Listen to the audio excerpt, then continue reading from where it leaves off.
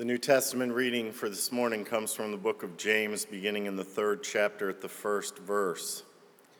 And James wrote these things.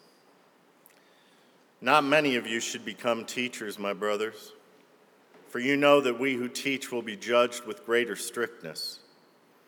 For we all stumble in many ways, and if anyone does not stumble in what he says, he is a perfect man, able also to bridle his whole body. If we put bits into the mouths of horses so that they obey us, we guide their whole bodies as well. Look at the ships also, though they are so large and are driven by strong winds, they are guided by a very small rudder wherever the will of the pilot directs. So also the tongue is a small member, yet it boasts of great things. How great a forest is set ablaze by such a small fire.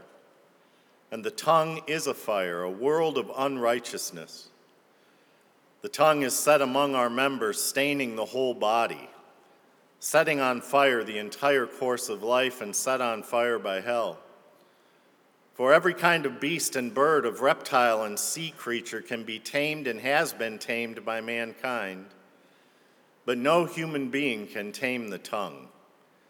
It is a restless evil, full of deadly poison. For with it we bless our Lord and Father, and with it we curse people who are made in the likeness of God. From the same mouth come blessing and cursing, and my brothers, these things ought not to be so. Does a spring pour forth from the same opening both fresh and salt water? Can a fig tree, my brothers, bear olives, or a grapevine produce figs? Neither can a salt pond yield fresh water. This is the word of God for the people of God. Thanks be to God. Amen.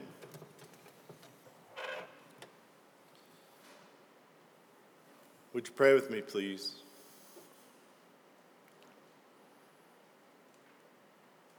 O Lord, may all we say and do reflect the faith we have in you.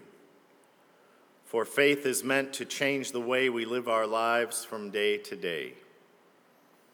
Just as a spark can start a fire, our words can damage or inspire. So we pray for wisdom from above to speak and act in gentle love. Open our ears, our hearts, and our minds to your word for us this day. Amen. This morning I'd like to look for a little bit about what James has to say about the power of words. For we must admit that generally, we love to talk. Talk shows are everywhere on TV and radio and blogs and such. And it seems these days that everyone has something to say. I guess I'll put this moment, we'll call this moment Statistics with the Stein, since Kathy gave you statistics this morning too. Here you go. If you are an average American, you have 30 conversations a day and will spend 1/5 of your life talking. In 1 year, your conversations will fill 66 books of 800 pages a book. If you are a man, you speak an average of 20,000 words a day. If you are a woman, you speak an average of 30,000 words a day. Just saying. We communicate all of the time. Did you know that there are now 73 billion texts sent out every day? And 188 billion emails are sent every single day. And when we communicate so much, we know that words have the power to be misunderstood, and we don't always get everything right. There was a stock boy at a local grocery store, and a lady asked him, "Can I buy a half a head of lettuce?" So he walked back to the manager to ask, not realizing that she was walking right behind him. And he said, "You're not going to believe this, but there's an old bag out there who wants to buy a half a head of lettuce." Then he turned around and saw her standing there and said, "And this fine lady would like to buy the other half."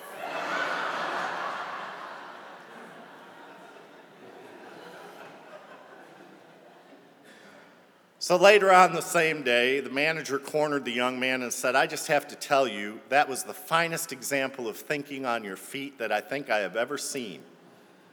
Where did you learn that?" He said, "Well, I grew up in Grand Rapids, and if you know anything about Grand Rapids, you know that it's known for its great hockey teams and ugly women." And the manager's face flushed, and he interrupted, "Wait a minute, my wife is from Grand Rapids." "Oh, and which hockey team did she play for?"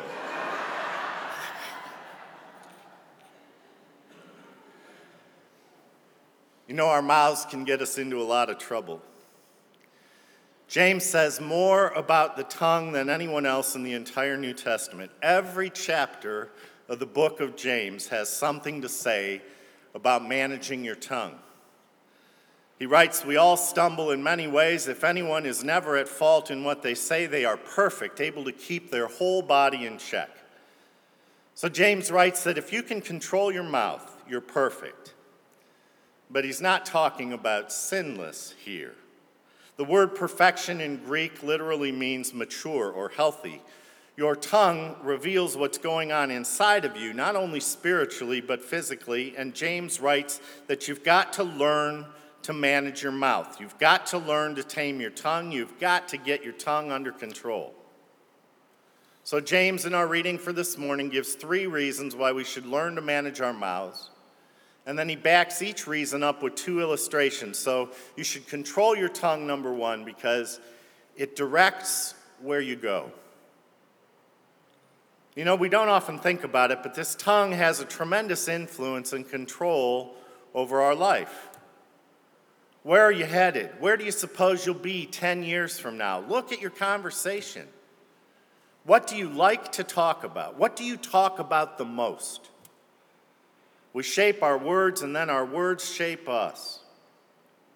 James compares our tongue to a bit in a horse's mouth, and then to a rudder on a ship. And these 2 instruments, though small like the tongue, exercise tremendous directional power. So consider a bit in a horse's mouth. You have this huge animal, I don't know, maybe 2,000 pounds or so, and you put like a 95-pound jockey on its back. And the jockey can control the tremendous mighty horse by a little piece of metal stuck over its tongue. Likewise, your tongue controls the direction of your life. Wherever you want to go, and just a little bit of a word or a phrase can control the direction of your entire life. Likewise, a huge ship, an aircraft carrier, is a blasted floating city. Have you ever seen one? Yet despite their enormity, they're controlled by a relatively small rudder. Both the bit and the rudder must overcome contrary forces. The bit must overcome the strength of a powerful horse. The rudder must fight and overcome the strong winds and swift currents that can drive a ship off course. And in like manner, the tongue must overcome the powerful influences in our own culture that constantly try to sidetrack us. So one of the questions we need to ask ourselves is, where is my tongue directing me to? Is my tongue directing me and all those around me into danger, much like a ship that's out of control heading towards the rocks? Or is my tongue helping me down the path of faithfulness and kingdom building? 2, James says our tongues can destroy what we have. James also writes that the tongue has the power to destroy. He illustrates this by comparing it to a fire and wild animals. A fire can begin with just a spark, but it can grow quickly and destroy an entire city. You know, a fire reportedly started in the O'Leary barn in Chicago at 8:30 p.m. on October 8, 1871.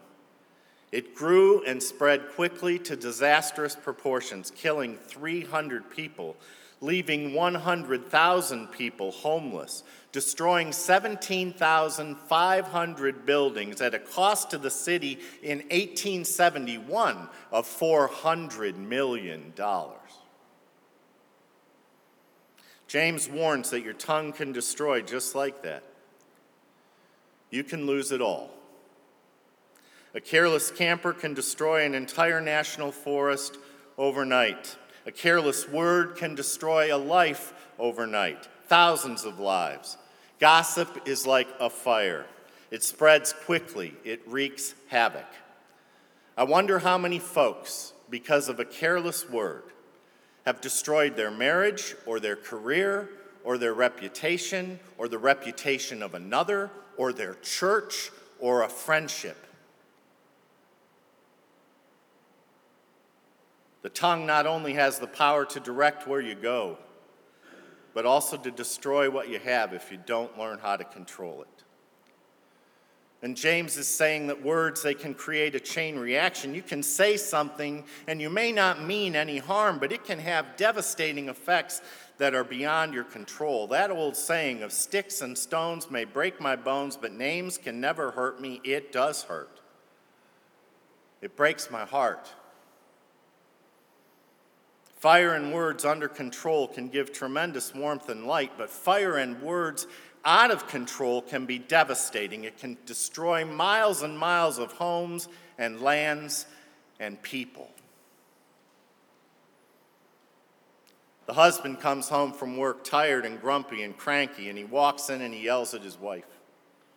The wife yells at the oldest kid. The oldest kid yells at the baby sister. The baby sister goes out and kicks the dog. The dog goes and bites the cat. The cat comes in and scratches the baby. The baby bites the head off the Barbie doll. Wouldn't it be a lot simpler, folks, if the husband just came home and bit the head off the Barbie doll? Chain reactions often are the course of hell. James also warns that the tongue is full of deadly poison, and we all know that just a few drops of venom can kill you. Would anyone here turn loose hungry lions and venomous snakes in the church? Of course not.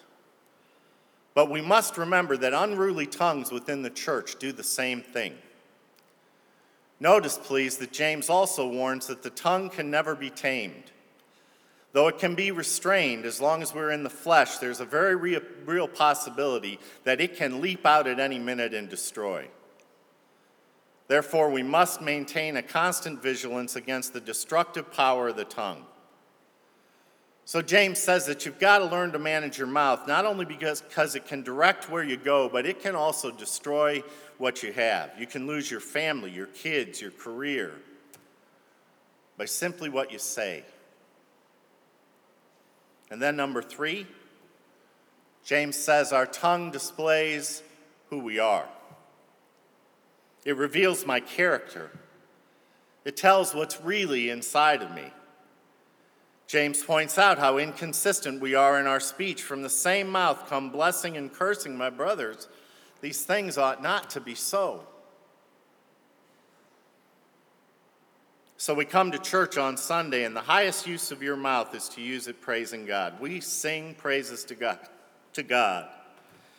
And then we walk out and we get into the car, and on the way home we argue about what we're going to eat for lunch. Isn't it amazing to you how our attitude can change? In 1 minute we're saying, praise the Lord. The next you're saying, shut up. The tongue is such a strange contradiction. It is so inconsistent, it's amazing how quickly it can change. 1 minute we're praising God, the next we are cursing other people. And hear this, any kind of a put down, folks, is a curse. And why curse people? They're made in the image of God. Do you struggle with an inconsistent tongues? James says we all have it. We speak lovingly in one breath, lash out in the next. And what gives? What's the problem? Why in the world do we do it? Well, perhaps James provides the answer. He says, consider the source.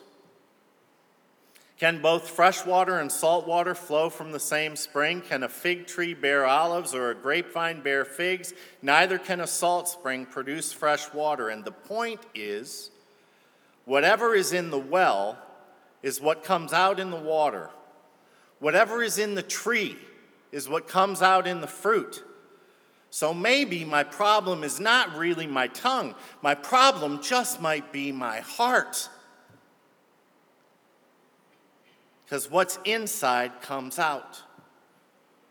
My mouth eventually betrays what is inside of me. I can fool you and pretend, but eventually my tongue is going to catch me. It's going to let you know what's really inside of me. You know, when you squeeze a sponge, what comes out under the pressure? Whatever it had soaked up previously. So does our tongue when we're squeezed. What comes out is what's inside of us. So you know my affinity for children's songs. I want to remind you of one this morning. Simple, but it's good to put in your head. It goes like this.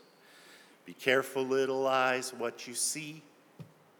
Be careful, little eyes, what you see. For the Father up above is looking down in love. So be careful, little eyes, what you see. Be careful, little ears, what you hear. Be careful, little ears, what you hear. For the Father up above is looking down in love. So be careful, little ears, what you hear. Now the one I really want you to hear. Be careful, little tongue, what you say. Be careful, little tongue, what you say. For the Father up above is looking down in love. So be careful, little tongue, what you say. Jesus said in Matthew, out of the abundance of the heart, the mouth speaks. He said that what is inside of you is what is going to come out. My tongue just displays what I am. It directs where I go. It can destroy what I have. But most of all, it just simply displays who I am. It reveals my character. So if you have a problem with your tongue, I want to tell you this morning, it's more serious than you think. You have a heart problem. Painting the outside of the pump doesn't make any difference if there's poison in the well. I can change all of the externals, I can turn over a new leaf, but what I really need is a new life. What I need is a fresh start. I need to let go of all the past and be born again and start over. I need to get a new heart. And how do I get a new heart? Paul writes in 2 Corinthians, therefore, if anyone be in Christ, they are a new creation. The old has passed away. Behold, all things have been made new. New life, new heart, new spirit. When you come to Jesus Christ, when you truly come to Jesus Christ, he wipes out everything that you have done in your past. He says you are starting over. It is like being born again. You need a new heart. So I simply ask you this morning, what does your tongue say about you? What does it reveal about you? If we were to play back a tape of all your conversations of the past week, what would we learn about you? And God hears it all. Our tongues display who we are. They direct your life. They can destroy all you have. And James is saying that the only way to truly get control of your tongue is to let Jesus Christ have control of your heart. We've got to understand the power of words. Amen.